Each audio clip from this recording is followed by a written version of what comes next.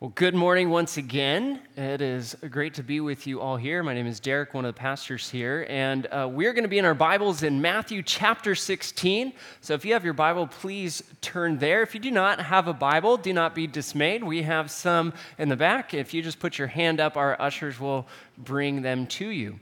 If you're unfamiliar with the Bible and where this thing called Matthew is, there should be a table of contents towards the front of your Bible to help you find there. And then we are going to be in chapter 16, big number 16, little number 13. But that's in just a moment. In 1978, there's a country music legend named John Conlee. Anyone familiar with him? It released a song called Rose-Colored Glasses. Anybody familiar with this song? It's a song about a man who's in a relationship, and it is bad. And this person is no good and just keeps on hurting him and doing bad things toward him. But he's in it because, well, here's the chorus. He says, "But these rose-colored glasses that I'm looking through show only the beauty because they hide all the truth." And the idea here is that he stays. Now, Mr. Conlee didn't invent the term rose-colored glasses, but he does epitomize how we have this choice. Sometimes we choose to distort our own reality by choosing to look at it in a different light, seeing only the positive and none of the negative. If you're not familiar with Conlee, maybe you're familiar with a recent remake of a movie called A Star is Born with the Lady Gaga that is in there. But there's a similar idea in this movie as well, that she's stuck in this relationship and it's not healthy, but like she sings in one of the title songs, La Vie en Rose, she sees him through these rose-colored glasses too. Because apparently pink makes things just look better than they really are. Well, that's pink glasses. I want to talk for a moment about a different sort of color of glasses. How many of you remember as a kid, or maybe for your own children, kind of like decoder spy glasses? They usually were red and flimsy, and what they allowed you to do is to see a secret picture or a secret message that was there. The glasses didn't hide reality. They actually enhanced it so you could see something that you were missing. Well, in our scripture this morning, Jesus is going to do some lens correcting. He wants to make sure that your view of Christ and the church and what it means to be a Christian lines up with reality. Not only so that it's accurate how you think it should be seen, but that you'll actually see what you've been missing. And the big idea for this morning, the thing I hope you walk away with here remembering, is that the cross defines our view of Christ, the church, and the Christian. The cross defines our view of Christ, the church, and the Christian. Or in other words, there is no Christ, and there is no church, and there is no Christian without the cross. Well, let's get into Matthew 16, starting in verse 13. Now, when Jesus came into the district of Caesarea Philippi, he asked his disciples, "Who do people say that the Son of Man is?" And they said, "Some say John the Baptist, others say Elijah, and others Jeremiah or one of the prophets." And he said to them, "But who do you say I am?" Simon Peter replied, "You are the Christ, the Son of the living God." And Jesus answered him, "Blessed are you, Simon Bar-Jonah, for flesh and blood has not revealed this to you, but my Father who is in heaven." There's a TV show that's on right now and apparently seems to be popular. It's called The Masked Singer. Anybody seen that? It's a celebrity singing show, and people are voted off and stuff, but the key twist in this show is that you have no idea who the people are. From head to toe, they are covered in elaborate costumes and these giant masks, and they sing while doing that, and the only way you find out who they are is if they're voted off, and then they get revealed. Well, in sort of a first century version of this, Jesus has been quiet about his true identity. And he's just been leaving little clues through his teachings and the miracles that he performs. And while everyone else has something to say about who he might be, up to this point in Matthew, Jesus neither confirms nor denies their claims. Instead, Jesus has sort of taken on this mask or this mysterious title of the Son of Man. Now, it has its Old Testament roots. It's found in the book of Daniel, but it's vague enough, it's unknown enough that he allows other people to sort of fill in the blanks. Some say John the Baptist, some say Elijah or Jeremiah or one of the prophets, meaning that the crowds tended to think of Jesus as some sort of God-sent prophetic voice, but they still don't really know who he is. So then Jesus asks a different question. He says, well, who do you say that I am? Now, that's a really important question. In fact, I would say it's the fundamental question that distinguishes Christianity from the rest of the world religions. And it's a question that demands a personal response. Who do you say that Jesus is? Inside your notes, there's a little box, if you flip open your notes to the growth group questions, where we've asked you to write out your own answer to this question, to list at least 5 descriptions or titles that represent your core understanding of Jesus. In fact, we have time. Why don't you take 30 seconds right now, if you have something to write with, and just start jotting down. What are the first 5 things you think of when you think of who Jesus is?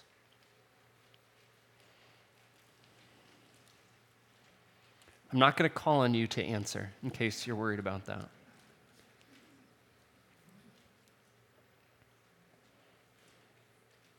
I'd encourage you, if you're not in a growth group or you are, but find someone after the service, share with them, hey, this is what I wrote down. What did you write down? And as you can see from the rest of the questions there, it's an essential part of our discussion. But back to our passage, when Jesus asks his disciples, Peter speaks up as the spokesperson of the whole group, and he gives a 2-part answer. He says, you are the Christ, the Son of the living God. Now, Christ is the Greek word for Messiah. And in the first century, this was a title of expectation and hope. Because Israel was a subjugated people awaiting a human deliverer to free them and to restore their nation to its former glory. To call him the Christ is to call Jesus the long-expected deliverer king that the scriptures have foretold. It's a very loaded word and title. And then Peter adds this. He says, the Son of the living God, speaking to the fact that Jesus has a relationship with the God of Israel unlike anyone else in history. That God has marked him in a way that no one else has been before. Now, because we've kind of gotten to know Peter pretty well and the disciples through our journey through Matthew, I do have to imagine that as soon as the words came flying out of Peter's mouth, that Jesus just paused and kind of let him hang there. And Peter's probably starting to freak out a little bit, wondering, oh, did I get it right? Is he going to give me one of those, oh, ye of little faith type comments again that I keep getting? Or maybe you're just starting to doubt it. Is he ever going to say anything at all? But then finally Jesus says, blessed are you, Simon. You got it right. I mean, what a great moment for Peter. Here are the right claims to make about Jesus. The mask has been pulled off, and inside, yes, he is the Christ after all. Now, it'll be clear in a moment that this is not an exhaustive understanding of Jesus' identity, but it is a true understanding. In fact, Jesus makes it clear that Peter, he wasn't necessarily clever enough. He didn't arrive at the truth on his own, but it says his Father in heaven revealed it to him. Meaning Peter was able to make a bold statement about Christ's true identity because God had opened his eyes to see the truth. Preparing for our Cuba missions trip, we did some evangelism training. One of the important things to remember when sharing the good news about Jesus with others is that we want to be as winsome as we can. We want to be as kind as we can. We want to be as knowledgeable about the gospel and the Bible as we can. But ultimately, we are depending upon God's Spirit to open eyes and open minds and open hearts to receive the truth. And what is that truth? Well, that Jesus is the Christ, the Son of the living God. And as we read this in our Bibles, it is really calling on us to believe this truth about Jesus too. He's the one. He's the fulfillment of the scriptures. He is the rescuer. And this good confession of who Christ is then leads us to something even more, a confession from Christ about the church. Pick it back up in verse 18. He says, "And I tell you, you are Peter, and on this rock I will build my church. And the gates of hell shall not prevail against it. I will give you the keys of the kingdom of heaven, and whatever you bind on earth shall be bound in heaven, and whatever you loose on earth, or let loose, release, shall be loosed in heaven." Then he strictly charged the disciples to tell no one that he was the Christ. We move from Peter's exalted confession of Jesus as the Christ to what ends up being an exalted confession, not just of Peter, though we will get to that, but to what is Jesus' first mention of this little thing we call the church. And so there's 4 important truths about the church that we shouldn't miss. The first one is this, that the church is built and owned by Jesus. I think the most important statement of this section is found right in the middle of verse 18, where Jesus says, "I will build my church." Who's building it? Jesus. Who does it belong to? Jesus. And what is he building? He's building this new gathering or community of people, the church. People that belong to Jesus and are brought together by Jesus for his purposes. I think remembering that it is Jesus' church and his work first and foremost will help to temper our critiques, but also our self-congratulations. And it should excite us to join in the work he's doing. The church is built and owned by Jesus. Second truth about the church is that the church is built upon confessors. And he says, "And I tell you, you are Peter, and on this rock I will build my church." What Jesus is doing here is he's doing a little play with words with Simon's nickname, Peter, which means rock. So you could read it actually like this, "And I tell you, you are a rock, and on this rock I will build my church." On the face of it, Jesus is saying that Peter, aka Mr. Rock, will have a foundational role in the start of this new community that Jesus is building. And in the book of Acts, we certainly see that he does. However, we don't just want to look at who is named, but the context of what Peter was in that moment. You see, Jesus didn't simply make the pronouncement on just Peter kind of out of thin air, but because of what had just happened. Peter had made a right confession about Jesus as the Christ. Jesus is building his church on confessors, making true confessions about Christ. And he starts with Peter because Peter is the one who makes it first. It begins with Peter, but it's not limited to Peter. Rather, it's limited to those who make right confessions about Christ. The apostles and the prophets that Ephesians 2:20 talks about, and then those who continue to believe what the apostles taught. Peter, in his letter, 1 Peter, he would later write, "All those in Christ are living stones being built up into a spiritual house, of which he calls Jesus the cornerstone." Jesus wasn't first, Jesus was essential, but Peter was part of the beginning. So the church is built upon confessors. The third truth is this, that the church will endure. Here, my Bible says, "and the gates of hell," but it's got a little note there. It says, well, actually, Hades. That was the Greek word. And Hades, in our conception of it, should be different than what we think of as hell. Hell, very specifically, is this place of eternal torment for first Satan and his demons, and then those who do not believe and follow Christ in faith. But Hades was this idea of the place of death, really as a way of talking about the dead. And it says Hades will not prevail against it. Roughly, this little part, what it means is that the death can't swallow up the church. Death cannot overpower it. Jesus' church will operate in the face of death, but never destroyed, enduring until he returns. The church will endure. The fourth truth about the church is that the church has heavenly authority. Jesus says to Peter, "I will give you the keys of the kingdom of heaven. And whatever you bind on earth shall be bound in heaven, and whatever you loose on earth shall be loosed in heaven." You see, if we were to ask in this scenario right now, where we're at in the scriptures, who's the person who has heavenly authority? Well, that's Jesus. And we've actually seen him exercise it in a very particular way. He has approved Peter's confession and then approved Peter as part of his church.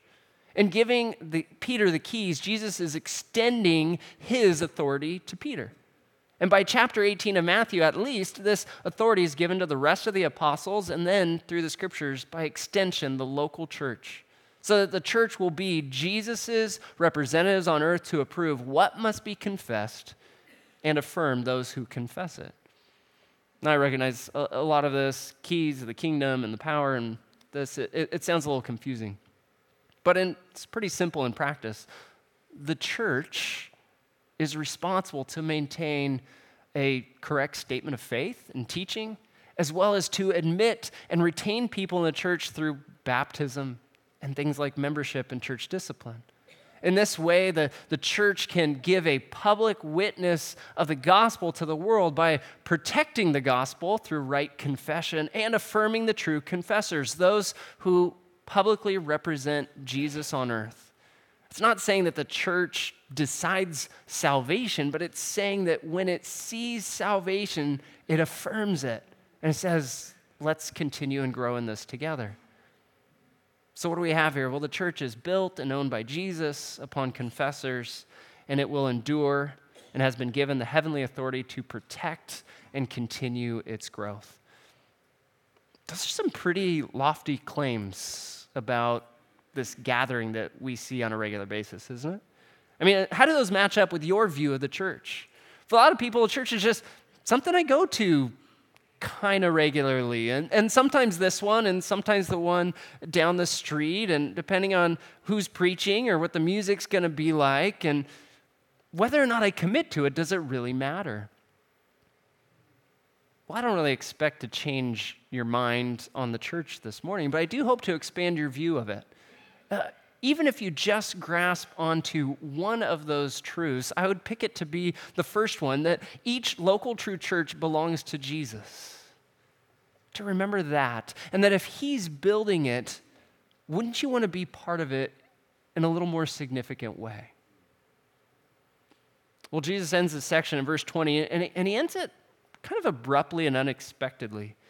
He tells the disciples not to tell anyone else that he's the Christ. I have to think for them, they've kind of been waiting for this moment for Jesus to reveal himself, and then to not tell anyone? That'd be kind of heartbreaking. All their hopes have been finally confirmed, and they don't get to tell a single soul about it. You remember being a kid, and there was 3 words when you were about to go do something with your friends down the street, or play baseball, or hop on a bike or something, that you just dreaded hearing, and there's these words: not so fast.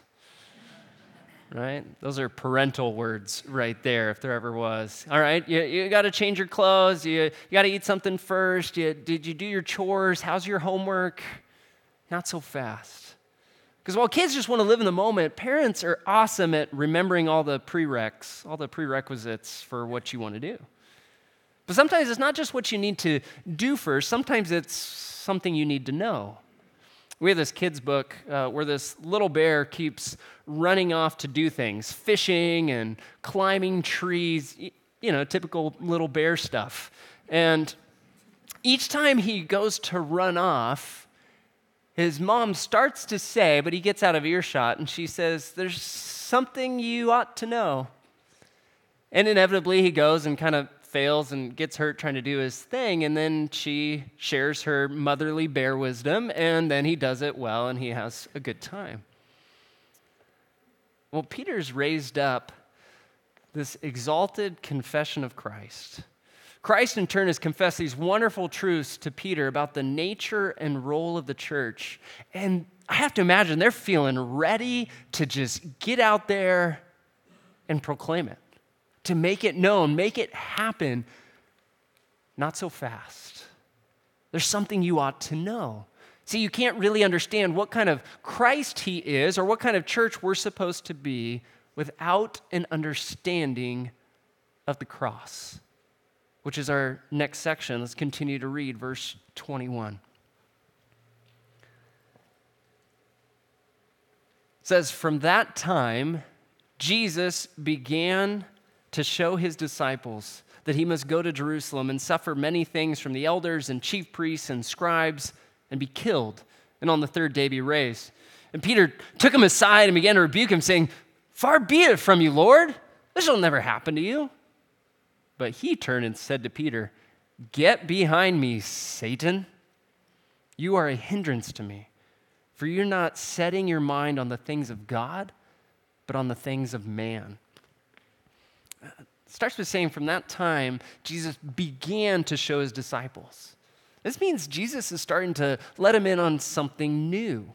He's centering them in on the full plan. That is, by his suffering and his death and his resurrection, that is how he is being the Christ. And they can't handle it. I mean, Peter actually takes Jesus aside to rebuke him. "Never, Lord, not going to happen. What are you thinking?" That's the kind of language that he has here. And Jesus responds, "Get behind me, Satan." That's harsh. I mean, can you imagine what that would feel like to go from, Jesus said, "I'm the rock upon which he's building his church. He gave me the keys of the kingdom," and then he called me Satan. It kind of came quick. And then Jesus takes it further. He actually makes it kind of personal on Peter's name. He says, "You're not acting like the rock that's the foundation. You're acting like a rock that's a stumbling block." So what happened? I believe it's because he didn't have the right glasses on. See, Peter isn't seeing what God sees, only what man sees. In fact, his thinking, his suggestion is more like what Satan tempted Jesus with in Matthew 4 in the desert. Hey, you want the crown? You want the world? Skip the suffering. Skip the cross. So he's being like Satan in this way. There's a scholar, A.B. Bruce, he says this, says, "None are more formidable instruments of temptation than well-meaning friends who care more for our comfort than for our character." What Peter had was the lie. But the truth was this: there is no Christ without the cross. Because the real problem Israel and all of mankind was facing wasn't poverty, it wasn't disease, not even being subject to the Roman superpower. The real and great problem was mankind's own sin separating it from a holy God. And the problem that it couldn't be fixed with good teaching. It couldn't be fixed with a moral example or healings or free food or even raising an army. It could only be fixed by the God-man Jesus Christ living a perfect life and then dying as a sacrifice for our sin and then rising again to prove that God accepted what he did. There's a lot of people who think that Jesus without a cross is a pretty good idea. Because when you have Jesus without the cross, you get to downplay sin. You get to downplay the whole supernatural resurrection thing. You get to downplay his deity, that he is God. You get to downplay what proves that the scriptures are worth reading and looking at. But Jesus is very clear about things. He must go.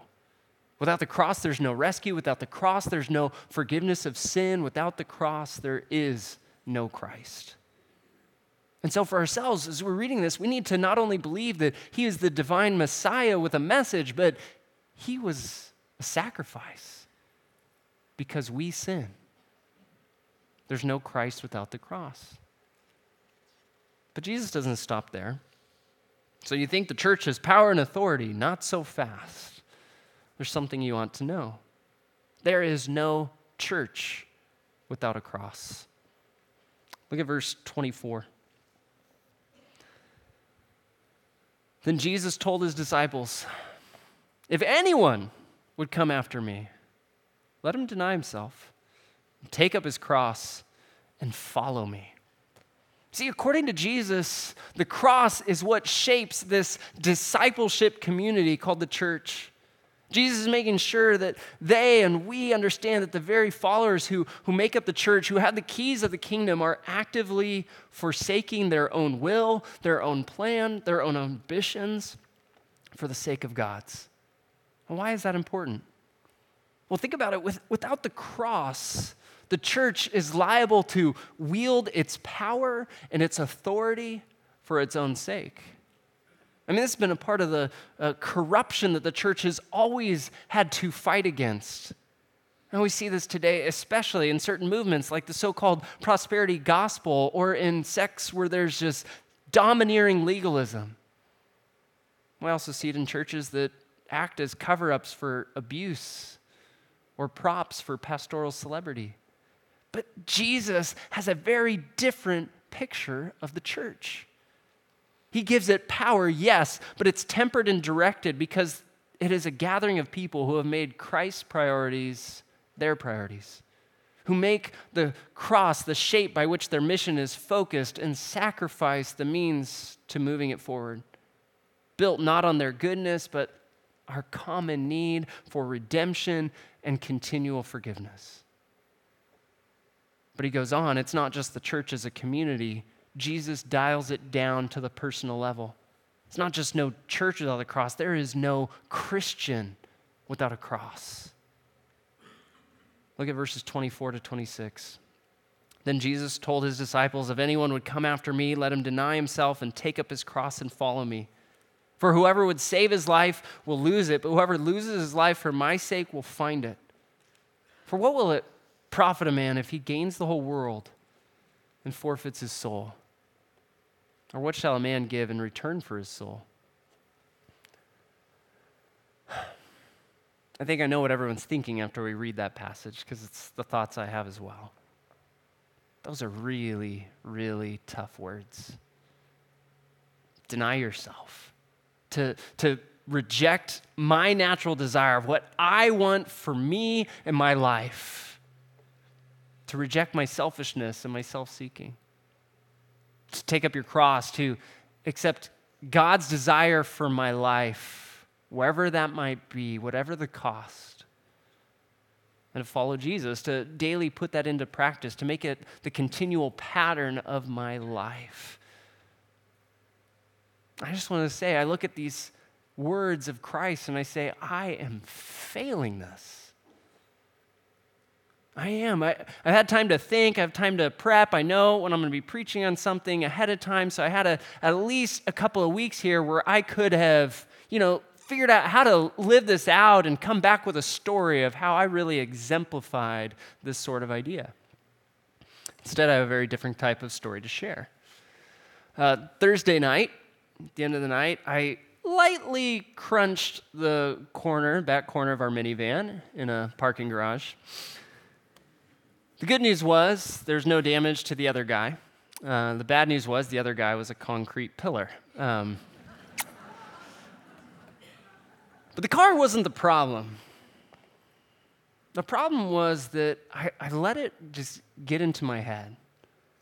I was so bummed, even though it was a small thing, I was so bummed. It started to ruin what had been a great day. And the next day, when I was supposed to work on my sermon, continue to work on it, I was just down. Do you know how hard it is to write a sermon on self-denial when you are feeling sorry for yourself? Yeah, go figure. Because really, that's the problem. I'm just constantly thinking about myself, the good, the bad, and the ugly. It's about me. I'm full of myself, and my thoughts, and my interests, and my desires, and my plans. Problem is, you might be too. I mean, let me ask you this. When was the last time you made a choice, not according to what you wanted, or according to what would increase your comfort or status of some sort, but because you thought it was what God wanted you to do? I don't mean made a choice to put your kids before yourself, because even sometimes here in Orange County, sacrificial parenting is sort of a mark of status. I'm also not talking about doing things that are hard just because they are hard, but I'm talking about an honest reading of what Jesus has said and an honest evaluation of ourselves to say, am I following Jesus as he really is and what he really wants of me? And Jesus gives us a picture of the alternative. He says the alternative is actually this. It's actually a life more concerned with me chasing after what the world offers, my success and my pleasure and my riches and my honor and my family and my legacy. And when it's all said and done, he says, you could have been the best at it. You could have gotten the most. You could have gained everything, and you'll lose out on your soul. And he makes it clear, in case you already didn't know, he says, that's not a good trade. So where do we begin? Or you might be wondering, is it too late? Well, when it came down to Peter's chance, the rock himself, he actually said no to the cross. 3 times he chose not to deny himself, but to deny Christ, to make sure he didn't have to take up his cross, to not follow Jesus. Maybe you feel like you've missed your opportunity too. Maybe you've compromised, or you said no to Jesus for a moment in order to hang on to your own stuff, or to hang on certain relationships you want, or your favorite sin, or just your own skin. But just as Peter got another chance, just as he returned to Jesus and found forgiveness and restoration, you can too. And it begins with repentance. A word we use here that means admitting your failure to follow, your failure to take up your cross, your failure to deny yourself. And then you ask for forgiveness, and Jesus is faithful to extend that grace. And then you ask the Spirit of God to give me the strength today to say no to my will and to be open and to actually love, God, your will. And to do that every single day.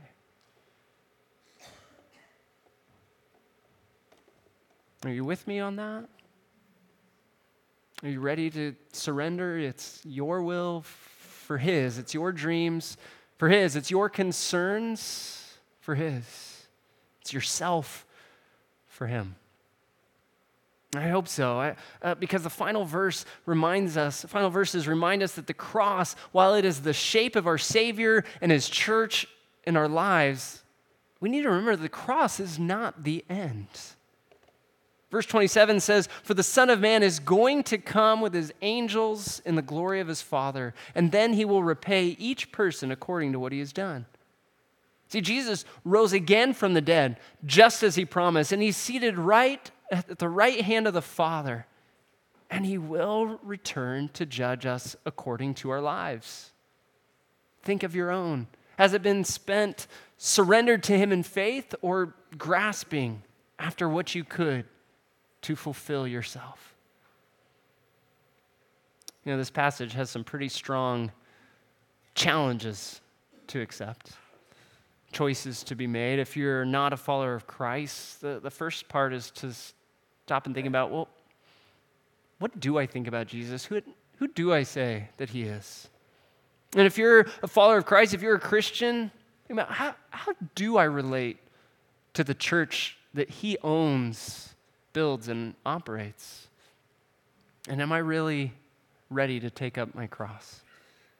See, you don't need to see the world through rose-colored lenses. You don't even need spyglasses to find the secret messages. What you need is to see Christ and His church and even ourselves through the cross.